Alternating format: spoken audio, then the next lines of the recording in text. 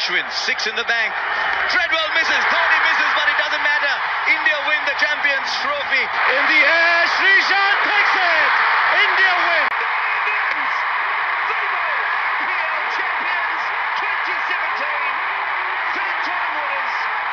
3 times as skipper for Rohit Sharma. On a miss, they're going to get back for 2. India are home. Lords goes wild.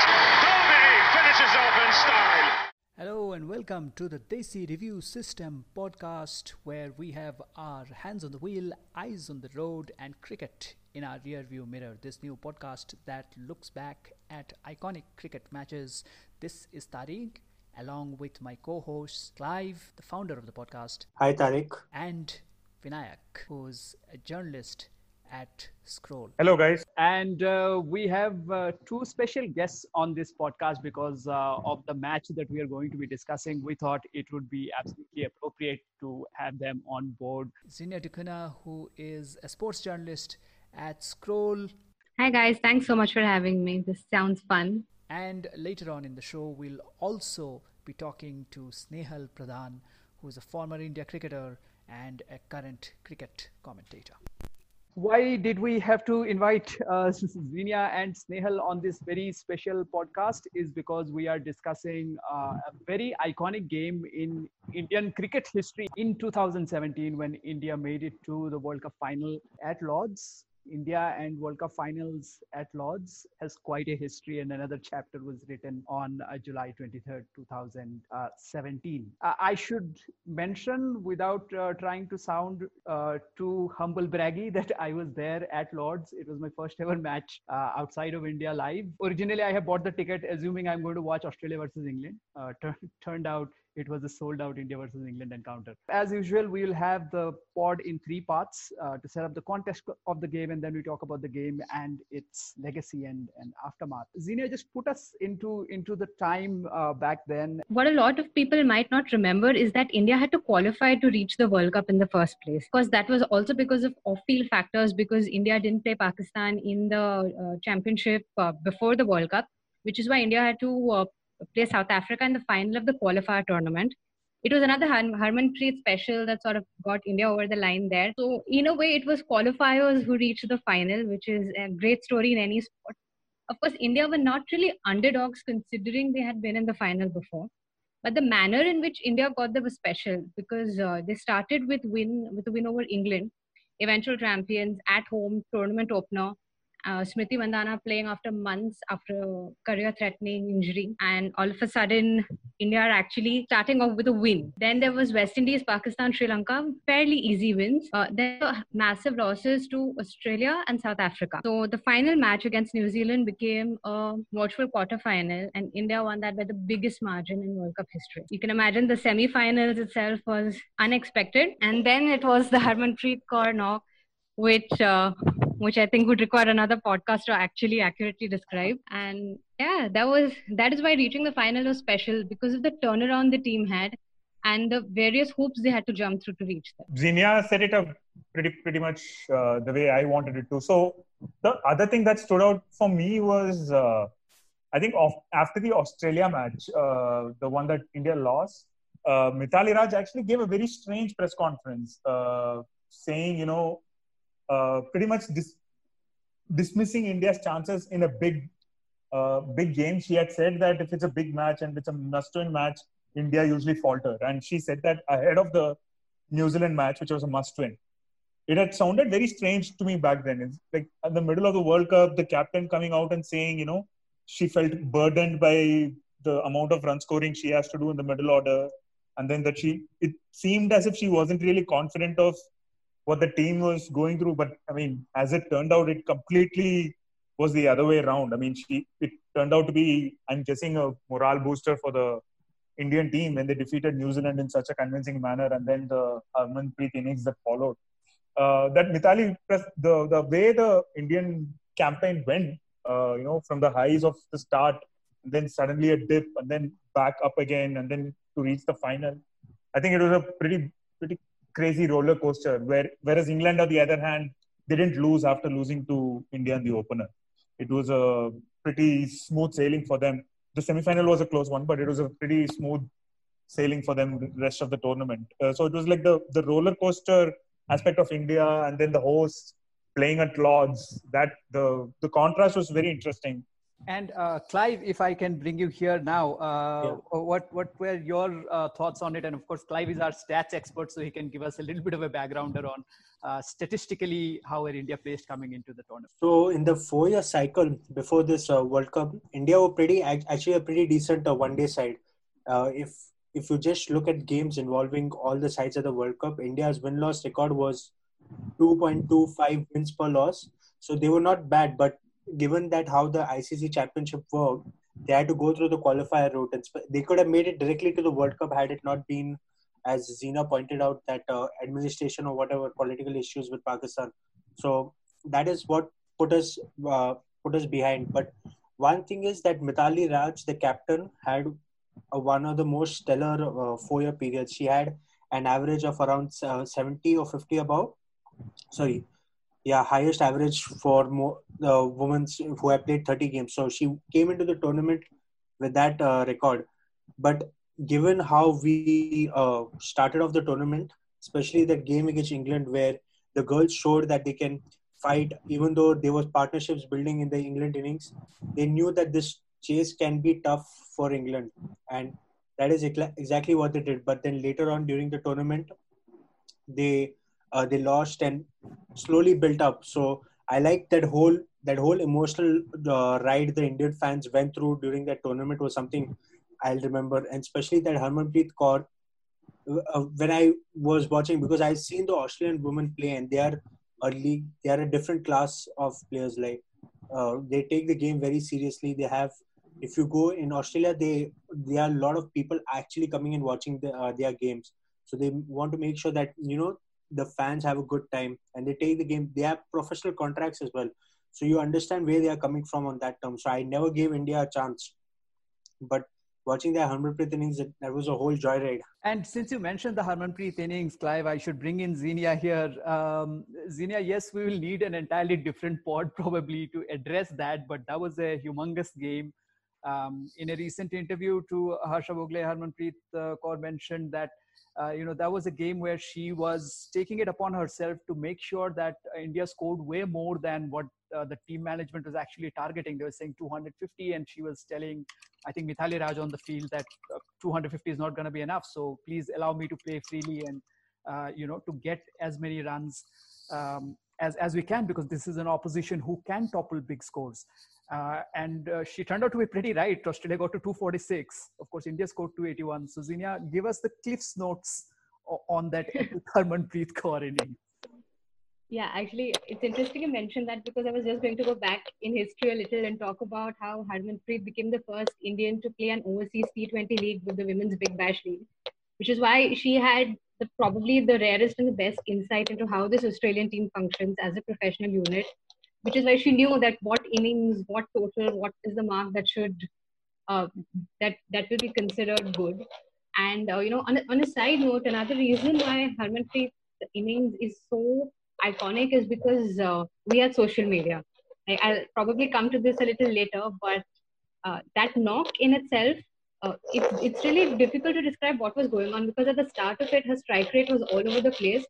And typically when Harmanpreet doesn't fire, it's sort of she needs time to settle in, essentially. So once you knew she settled in, there was always a chance she'd go slam bang towards the end.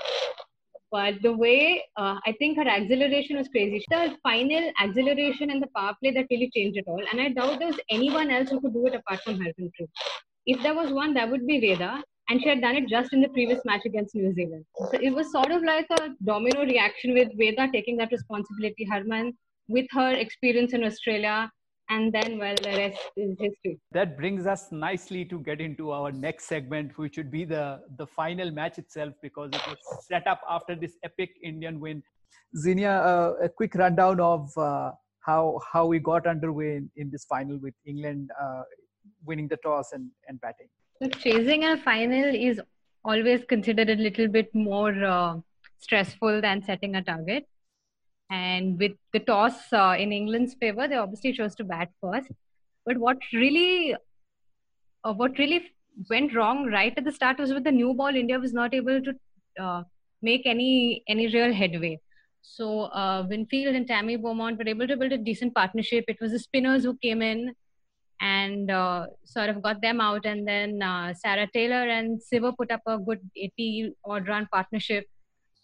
Well, we had Jhulan Goswami with a stunning old ball spell, break that. But then you had the lower order, Jenny Gunn and Catherine Brunt put up a partnership. And they got to 228, which would be a chaseable figure on any day, on any pitch, for any team that's in the final. And India did come about 9 runs, 9 runs, as close as 9 runs. But what really, the bowling didn't really work. The spinners didn't really work in the same way as was expected. With the chase, if you see the scorecard, India had 2 half centuries. But what happened is something that we've seen several times in the past and since the final. There was a bit of a middle order batting collapse where nothing worked and a panic button was sort of pressed, and then, well, I think some 28 runs needed and you had 7 wickets in hand. India went from 191 for 3 in the 43rd over to 219 all out in the 49th. And well, that is how it happened in the end, to those of us who actually remember that match. Since Zina mentions a summary of the match, and also please don't unsubscribe to this podcast the moment I say this, with 28 odd runs required and those 7 wickets in hand is when I had the first thought that holy cow, we just might be about to be crowned world champions and I'm here to see it. And we all know what happened next. So I'm happy to step back as host from the podcast. Well done. Yeah. Well done, Tariq, on defeating India. Yeah, Tariq, I remember also that time when you were there, right? So you were tweeting it. Okay, you put up a tweet or something. I don't remember, but I remember that Srinath and I had replied to you, okay, and saying that you might watch history. Yeah. Well, that's yeah, like no, I just said wrong. I think he did watch history. It's just not the history that he wanted. Let's roll the tape back a little bit further and talk about 2 big bright spots in the first innings at least. The spinners coming in and putting on the brakes. So England were reduced to, I think, 64 for 3. But Zinia mentioned Jhulan Goswami's spell with the old ball. It was as spectacular as anything you will ever see in a World Cup final. I think right up there with Zahir Khan's first spell in the 2011 World Cup final. Whenever someone mentions Jhulan Goswami's spell in that World Cup final, the first thing that I remember is a tweet that I saw, and it was part of, since we do Twitter reactions as part of a job, the first thing that I remember is the best Goswami in India. It was one of the tweets. The Goswami that we should all be rooting for.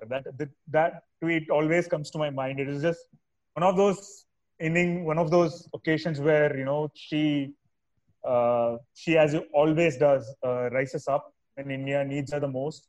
She's done it so often in her career, and to do that at Lord's in the final was just a special effort from her. At that point, we were all thinking, this is for Jhulan and Mithali, right? That was a sentiment. The World Cup is for Jhulan and Mithali. It looks like they're both going to play another World Cup, even though Mithali specifically said a couple of times during the World Cup that it was going to be her last. All the chances are that we'll see both of them in another World Cup. Fingers crossed for that. But it really was an occasion for the both of them. Just another point to add here. One of the pre-match interviews that they had done, I remember ICC had done a pre-match interview, and Mithali had said a very interesting thing where she said, I was at Lord's way back in 1999, and she was not there as a cricketer. She was there as a tourist taking photographs. I'm a cricketer who is at Lord's. I'm going to click photographs. And here she was in 2017 leading the team into the World Cup final. I think it was a massive moment in her career. I think it's still a massive moment in Mithali and Jhulan's career that to get to the Lord's final itself. So 2035 seniors cricket team, I should try my chances, I think. Yes. Just do the math. As long as you make no predictions, I think you're fine. But just coming back to that extremely painful passage of play, Zinia. So, on a personal note and not as an objective journalist, even after Smriti got out really cheaply and Mithali was run out because her spike was caught in the pitch, something that was, discovered much later. Initial reactions were like, why is she not running? With Harmanpreet, Veda and Poonam, who had all done really well in the last couple of games. Poonam Raut had a century against Australia. Harmanpreet, of course, in the group stage. Harmanpreet in the semi-finals. Veda and her manic knock against New Zealand. So there was a sense of comfort. Like, no, you're good. It doesn't matter that there's an inexperienced lineup. You knew that somebody like a Shikha Pandey can bat, Deepti Sharma can bat. Jhulan Goswami herself has been known to be pretty handy with the bat when needed, especially in England. So there was always a sense of it can be done. But once, I think, I would personally say once around Poonam Raut's wicket fell in the after 40 overs were done, which was where the 191 the collapse started. I had a bad feeling while covering, and after that, it just seemed like a procession, and none of those wickets, a lot of them were rushed shots. As good as Anya Shrubsole was, she was fantastic with the ball, but there was also an element of panic in it, and I mean, I'm sure that since you were there, and Vinayak and Clive can elaborate on how it seemed, but to me, it just seemed like inexperience and a bit of panic because the talent was never really in doubt. So before I go over to Clive to talk about this, I just wanted to add, since you mentioned the feeling that of being there, I think the moment I had that thought that, okay, we just might be pulling this off was also when I felt that dread creeping in to my own thought process, because till then I was just treating it as another cricket match that you were just watching unfolding, not thinking about the stakes as much. And I have a feeling it kind of mirrored what was happening in the thought process of the batters out there as well, because they seemed to be getting a little panicky. And incidentally, one other thing that I observed was that even the England players were also a little jittery and panicky. They were missing stumpings. I think there was one stumping that Sarah Taylor missed. There were a couple of fielding errors, which you would not really associate with the England team. So it seemed to be that nerves were on play on both sides. And we'll go to Clive for this one. So Clive, what is your take on when suddenly the match became a humdinger? No, so basically what happens is when you realize, like, you are playing the game, you are in the element, but when you start realizing, when things start getting close, that's when you start, thinking about your thought process about, I'm so close, what can I do to achieve it? And it's not like that. You just said, Tariq, that both the set of players were jittery, okay, and there was obviously some pressure going around because this is at that point, it was the most watched World Cup event. Okay, and the players didn't know it at that point, but you're so close, you can't help it but think about it. Okay, and it's a mental aspect of the game as well, that when you're this close, you obviously try to think about it. And the Indian batsmen, I don't blame them, because they were trying to relieve the pressure, even though if they could have taken their time back and believe that if we take this longer, we can chase it down. But then came that point, that we want to relieve the pressure, and pressure is the worst thing you want at that stage in any match. And this being the World Cup final, it was just amplified for these players. So all those shots, you could see that it was just done to relieve the pressure, and it was not coming off for them. So that is one aspect which, if they look back at it now, they definitely would have felt that they can handle this much better than they did on the day. Similar thoughts, Vinayak? Could the Indian team now have handled it better than they did on that day, maybe in experience? Yeah, I think that is a fair statement to make. The inexperience aspect has been talked about. I mean, even in the immediate aftermath of the final, Mithali pointed out to the fact that the occasion did get to them. Not in so many words, but that was a prevailing sentiment even from the team. That they kind of, with the victory in sight, they flustered when they didn't have to. a couple of things that really stand out for me were Veda's innings. She was doing really well, and then at one point when she lost Poonam Raut, she just started taking too many chances. When, as the senior batter in the lower order, she should have been the one to take India home, and I guess she wanted it to do it in her way, just to play release shots like Clive mentioned. But that her rash shot and the run out of Shika Pandey, those were things that really turned the match. Like Zinia said, Shrubsole was brilliant, but I think apart from that Yorker to Jhulan Goswami, Shrubsole just came in and did her thing without doing anything special. She got the wickets, gifted by the Indian batters to an extent. Couple of slower balls and all that is fine, but I think apart from the Jhulan Goswami wicket at the end, the other wickets were largely gifted by the Indian batters to Shrubsole. But what a story for Shrubsole to pick up 6 and then to complete her dream at Lords. That was another brilliant storyline in that crazy day. And I just want to say that Vinayak says, like that release shot you play and all that. I understand the thinking also behind, like, if you put the pressure back on the England players, and obviously she also knows that even they are feeling the pressure right now. So if you get a shot off and if you get like a 6 out over here, the pressure is back on them. So that is also something which, she might have been thinking, but you could still say that the execution Probably, was... Yeah. Like, you can obviously be like, you don't want the pressure's on you, you want to transfer it back, and it just didn't work out, which is the sad part of it all. Just to play devil's advocate here for a minute, we all hope that, given if the situation were to repeat, India would do better in a crunch situation, in a chase. But the World T20 final earlier this year, we saw something similar happen. So I think that points to a deeper issue, which is India despite being a very talented team, needing a lot more match practice. I think it was inexperience to an extent. It was panic, but it also is something that's repeated almost 3 years on. Yeah, but this also has to do a lot with, how the countries play, because in WBBL, all the players, they face these situations. They are in these match situations throughout the time when they are playing the league, so they know how to handle it.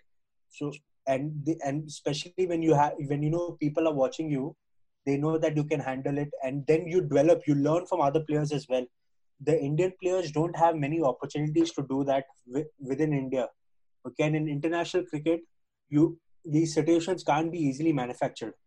So if you have something like a women's IPL, then you can build on it or something like that. But it's inexperience is definitely playing a part, and the only way you can improve on it is playing more and more cricket of it. And just to add a couple of more points here before we move on to the final segment of the podcast. One is, it's astonishing that the asking rate never really actually climbed above a runner ball, which, like I mentioned in my during our discussion in the last podcast also, is an old-fashioned benchmark that I have psychologically in my mind, where I think that as long as it is around there, it's still manageable. And the second thing was, there was a rain delay at one point, or the threat of rain at one point, and interestingly, India were actually ahead on the DLS par score. In fact, the guy, the cricketer kid who was sitting next to me, had said that we could do with a torrential shower right about now, and we said that India would not mind that at all. Which ties back to the point that you guys are making, which is that even as an Indian fan, I was thinking, okay, we need divine intervention to get out of here. Let this not stretch out to the complete extent. A part of me, as sad as I was with the result, think it was also important that a runner-up trophy came, in the sense that had it been an outright win, they would have probably not addressed the issues that are being addressed now, or that have been addressed in the last 3 years. So let's start on that positive note. Of course, there are a lot of things in the match that could have changed, as Vinayak mentioned, this taking responsibility as a senior partner, or for example, managing the run rate, the asking rate. But at the end of the day, I think it was it was just the right kind of push needed that women's cricket in India needed.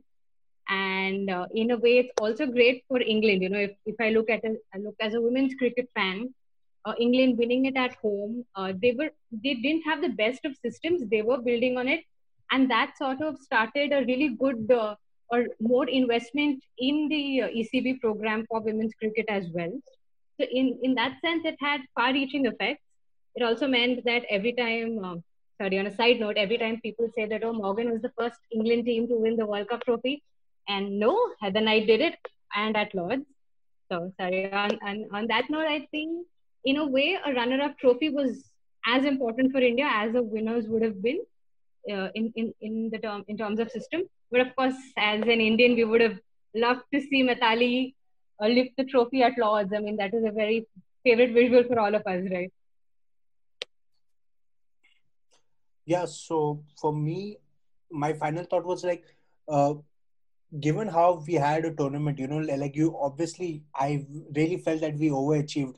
Okay, I expected India to be in the semi-finals, but then when you face that Australian side and then you reach the final, after that, after knockouts are basically luck, right? So I was given after that Harmanpreet innings, I had this feeling that we can do it, we can win a final over here, but things don't work out, and that's fine. Like we have had, we have been dealt a lot of losses anyways in ICC events. So now you're kind of used to it at this point. But this one hurts for another reason is because women's cricket would have achieved a lot more, would have benefited a lot if India would have won this event. Okay, because the whole of India at this point was watching it. Okay, and this was like the most well covered. Even ICC for the first time, okay, decided to invest and believe that women's cricket is a format that you can, market and make money and gain some revenue from. So it was just that moment that this could have been the turning point in Indian women's cricket.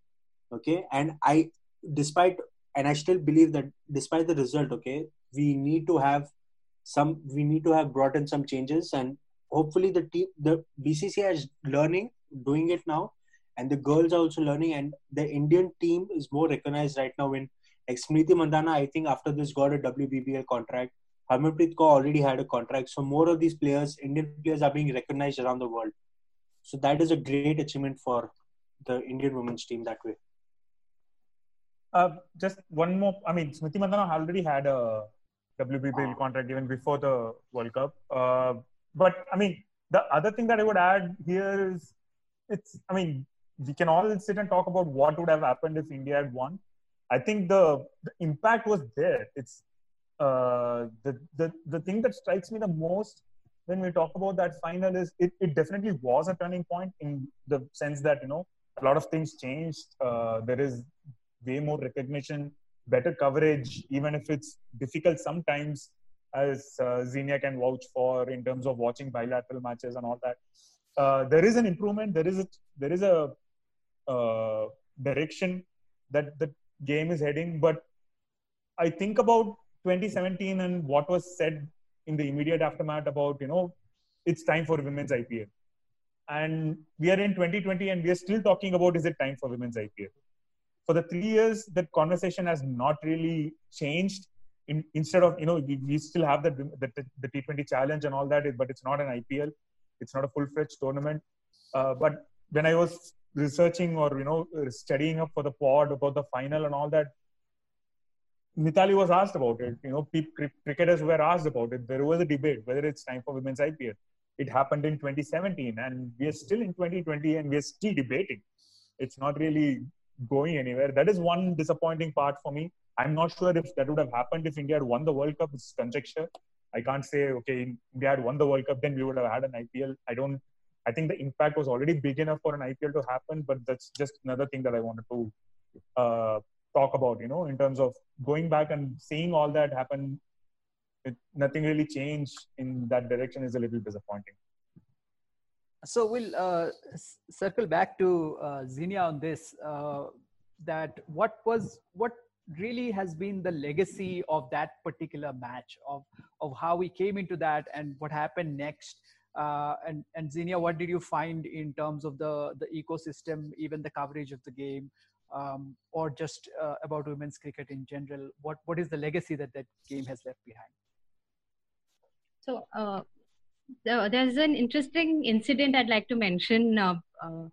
Before the 2017 World Cup, the pre-departure conference for the women's team where Mithali Raj had a presser, it was in a small room at the MIG at the Maharashtra Cricket Academy in Bandra. There were a handful of journalists. I would say about 10, to be very honest. There were normal questions, about, what are your expectations from the team? There were a couple of very insightful questions about team combination, spinners and all. But it was a very short, brief, and not very well attended press conference. When the team came back, it was in a ballroom of a 5-star hotel near the airport. There was no space for journalists to stand because there were cameras everywhere.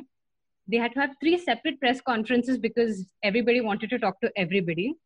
If you wanted to talk to the girls, you had to jostle your way through either other media people or well-wishers. There were PR managers involved in talking to them. And to quote Smriti herself, I spoke to her. I got about 10 minutes with her. And she very candidly said, I thought my leg injury will come back looking at the reception because there were so many people around me. That, in a way, is the legacy. I have not had the fortune to cover the 2013 World Cup, which happened in India, which, again, a lot of people might not remember. India didn't really do well, didn't make it through the Super Sixes, and it's forgotten. The 2016 World T20 also happened in India. The doubleheaders had slightly better coverage. But what 2017 ensured is recognition, is remembrance. There was social media for starters, right? Harmanpreet Kaur trending or a Smriti Mandhana trending. That really helped. Which means there was digital content. There was videos as ICC really went through. So it all worked out in a way that now if India plays any match, people want to watch it. India was in West Indies last year, and there was a digital app which was telecasting it, which had the deals. Now, 2 ways of looking at it, right? Oh, it's not on TV, but at least there is some way to watch it. So it's a pretty glass half full, half empty scenario. Yes, a women's IPL should happen, but we also had the T20 challenge, which has given us somebody like a Shafali Verma, who is such a huge talent. So, it's all the legacy of that one final. India reached the final of the World Cup in 2005 as well, which was held in South Africa. Australia won. I doubt a lot of people remember that India were runners-up before 2017, which is fine because it wasn't covered. But how many will forget that 2017 India was in the final? So, in a way, I think the legacy is going to be divided, but I feel whatever happened was for the best in hindsight, because a victory would have brushed some issues under the carpet, but an almost victory means the celebration, but also a lot more room for improvement. And we are joined for this episode by a very special guest. We have with us Snehal Pradhan, who's a sports writer, cricket commentator, YouTuber, former India cricketer, to talk about this particular iconic match and its legacy. Snehal, welcome to the show. Thank you so much for joining us. Thank you. Happy to be here. So, Snehal, firstly, take us through the match itself and your memories of the match, or what you thought of it. I mean, it was quite a roller coaster ride. The entire tournament wasn't it?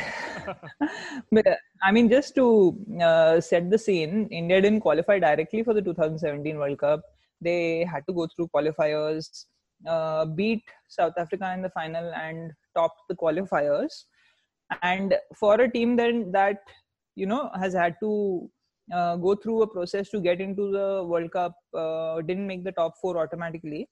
Very few people would probably expect them to go on and get to the final of the thing. But then suddenly there was that great start against England, in which Smriti scored, I think, some 90 odd. Poonam Raut put up a great performance as well. Couple of then back-to-back wins against West Indies, Pakistan, Sri Lanka, and suddenly everything was on a high.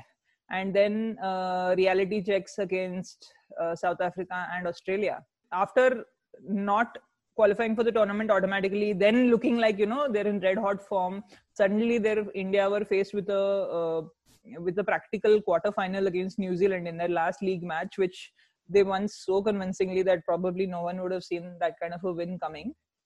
That incredible semi-final then against Australia, which in my mind, Harman played the greatest knock in women's ODI history. And then the final itself was such a roller coaster. And at the end of that tournament, everyone's emotional reserves were completely depleted. That World Cup was also my first international tournament as a member of the media. It was the first time I had traveled abroad for an ICC or for an international tournament to cover it. I was one of only 3 Indian journalists there, which was sad. I mean, there should have been more coverage, just thinking back. Then the final itself was heartbreaking. I mean, that's probably just the one word I still have for it. There was so much hope, there was so much anticipation, and everyone was talking about, how India have got this chase with, I think, some 6 wickets in hand and maybe around 30-40 runs to get. The Indian team and me watching on knew that it wasn't going to be a straightforward chase. 1 wicket could change everything, and unfortunately, that's exactly what happened. I'm not making excuses for any of them. None of them would make excuses in that situation. They are professional athletes. They are training to be in those kind of situations. But the fact is that how many of them would actually have been prepared for that kind of a stage, that kind of a situation? The experience can only teach you things if you go through it. I mean, you think about the very suicidal running that there was there, that shot from Veda Krishnamurthy, which after the final and after everyone had left the ground and after it was just a few people in the press box, she came out from the dressing room, walked to the center of the pitch and was just shadow batting. And you could see her thinking, what if I had played that shot differently? And the occasion definitely did weigh on the performance. And it is a lesson for how much you need to prepare for these kind of situations and how unpredictable they are. So, and let's move ahead from there onto the legacy and the aftermath, because much as we would want to dwell on the game, there is not much that we can do about it, as in the result is in the history books. But it did obviously have quite a significant impact. So how do you see the impact playing out? Has it played out the way you had expected it to, or is there work still to be done? Both, I think. I mean, at the time I wrote about it as especially not just the final, that innings that Harmanpreet played, and incidentally we're recording today on the anniversary of that innings.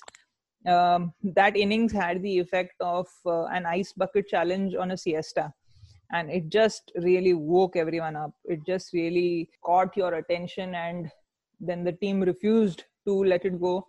Not just in that final, but since then they've put in some very creditable performances since then. Got to the semi-finals of the 2018 T20 World Cup against many predictions, going through a group with Australia and New Zealand. Been pretty consistent in the ICC Women's Championship, just dropping 1 series to Australia, winning everything else. So has everything panned out? A lot has panned out well, because the nation has become aware that this is a team that we should get behind. The players have put in over a long period good performances to really show that they are talented, they are hardworking, and they are worthy of the attention of the nation. The broadcasters have shown better commitment in all home series being broadcast. The BCCI has made a lot of good moves, especially with long-term coaching contracts, long-term staff contracts, which now again is a little bit up in the air for this current coaching regime. But there's so much work still to be done. I mean, one of my pet peeves is the lack of an under-16 national tournament. How can you expect to produce quality match winners if you're not nurturing your supply line, if you're not catering to the base of the pyramid? There is so much work still to be done in terms of just awareness. There's still so much work to be done in terms of financial security for domestic cricketers whose match fees are barely enough to cover the cost of their equipment. I mean, Karunya Keshav, Siddhant Patnaik and myself, who were the 3 Indian journos at this World Cup, at the 2017 World Cup, we compiled a report on women's cricket titled An Equal Hue, in which we examined all these things. And it just shows that so much has changed in the last 3 years, but so much still needs to be done. One last question, which is again dialing back from let's say the macro perspective to something which fans with emotional investment would be thinking about this game going forward, which is that what would it take for India to finally land that holy grail of an ICC tournament win? Deserves isn't far off. I mean, Indian cricket has been working so hard. The players have been working so hard since the 1970s, and sometimes they've not gotten the support of the administrators. I mean, a story from the 80s is that the Indian administration at the time just didn't send the entry for the World Cup in time, and therefore India could not participate in the World Cup. And as unbelievable as it sounds, I mean, literally in today's newspaper there are reports of the Indian team's upcoming tour to England being cancelled, and that's equally unbelievable to me, that international women's cricket should be, if that story is true, should be a casualty of something where cricket is being played in England right now. So five things that India probably needs to win an ICC trophy are: better administration in terms of a separate administration in the BCCI for women's cricket. This is something these 5 points we outlined in our report as well. A mass marketing campaign really to change the perceptions of women's cricket at the grassroots and just convince a lot of people who still believe that women should not be playing sport at all, should not be playing cricket at all. Investment in that program, which will then be directed through that separate chain of command at the BCCI that looks after women's cricket. A women's IPL. I mean, yesterday, please start with 4 teams, have the same, but critically the same teams that you have in the men's franchise, because that is the model that has shown success in the Big Bash and in AFL in Australia. And number 5 is just domestic cricket. The investment in domestic cricket, your under 16s, school cricket for girls is practically non-existent. That is a huge hole in the system. And giving job security to domestic cricket. Yeah, a lot of people talk about equal pay, but I don't want Virat Kohli, I don't want Mithali Raj to be earning 7 crores before domestic cricketers have job security. I mean, I would be more than happy if these women are earning that kind of money, but all the women playing cricket in the country deserve to have some kind of financial security, an environment in which then they can excel and provide that supply line of high quality talent that will then help India win a World Cup. I mean, you don't need 15 players, you don't need 7 players to win a World Cup, you don't need 7 match winners, you need 30 match winners to win a World Cup, because you are going to have injuries, you are going to have bad form, you are going to have conditions that suit certain players. So you need 30 match winners ready. And this is the kind of system that India needs to work towards. And finally, as for the legacy, I think it is absolutely tremendous. It was a great experience to see that even on television at Lords, to see a full packed stadium so thoroughly invested in the game, with the ebbs and flows of it, and where it led Indian cricket to from there. Clive can touch upon the Harmanpreet Kaur when he talks about her innings, but I think that innings brought India to rest of India to the World Cup in terms of creating awareness for the game, and it would have been great if India had won the tournament. But I think the fact that so many people started watching it, started following the tournament from that semi-final onwards and the final and since, I think that is a huge thing. That I think the World Cup 2017 was a big part of how well followed and even covered women's cricket is right now. When I brought up this point, that I was watching the women's. I was part of women's BBL when Harmanpreet Kaur played her first WBBL, and I remember when I was volunteering over there, she played this really beautiful, majestic shot, and all the girls, like there were a lot of kids in the crowd that day, and they were like, "How did she play that shot?" Okay, and they would immediately, the next thing they did was, whenever they got that plastic bat, they were trying to copy that shot of hers. So that is one thing, that earlier kids now, women, at least in India, girls right now, they have women to look up to regarding cricket. So, and knowing that, okay, we are this close, okay, these girls will grow up with a dream that we want to be the first ones to win India World Cup. So that's that spark you need for the girls. Just uh, stand up, take up the bat, okay, and start playing, developing your game. So that is one of the biggest legacies I think this final has left. Even though if we lost it, that's a different story. But that feeling that yeah, we can get close, okay, the girls have now someone to look up to, and then they can go ahead from there. And the other thing is that what if moment is, I think, what if we handle that whole chase a bit more better than how we handled it on the day of the final? A lot of questions over there. We could have been world champions, but as Zinia said, that these things happen. You never know, like how it would have played out. Women's IPL might have come, not come. We have no answers, but it did bring out some issues that we are still. India at that point was still not a perfect team, okay, and just brings out that we are still one level below England and Australia, and we have a gap to cover before we can actually challenge and call ourselves world champions. What if moments are aplenty in this match? Any one wicket not falling, or Smriti Mandhana, yes, but considering she already had a poor run, seemed at the start of the match it seemed fine. I think perhaps maybe even as a fielding unit, the lower order partnership for England had benefited from a lot of singles and a lot of misfields. India did have a fielding coach then, but there was not enough emphasis given on that. So I think a big what if would have been fielding, because it's something I still see. The batting has evolved. Fielding is getting better, but it's still not there. So what if it was so professionally treated that we also had a much better fielding plan? It's a little, it's easy to, for those 9 runs would have come from anywhere, but maybe what if there was no extra 9 runs to chase, just being a little out of the box here. As for the legacy, I think all of you all have mentioned it really well. I'll be very honest.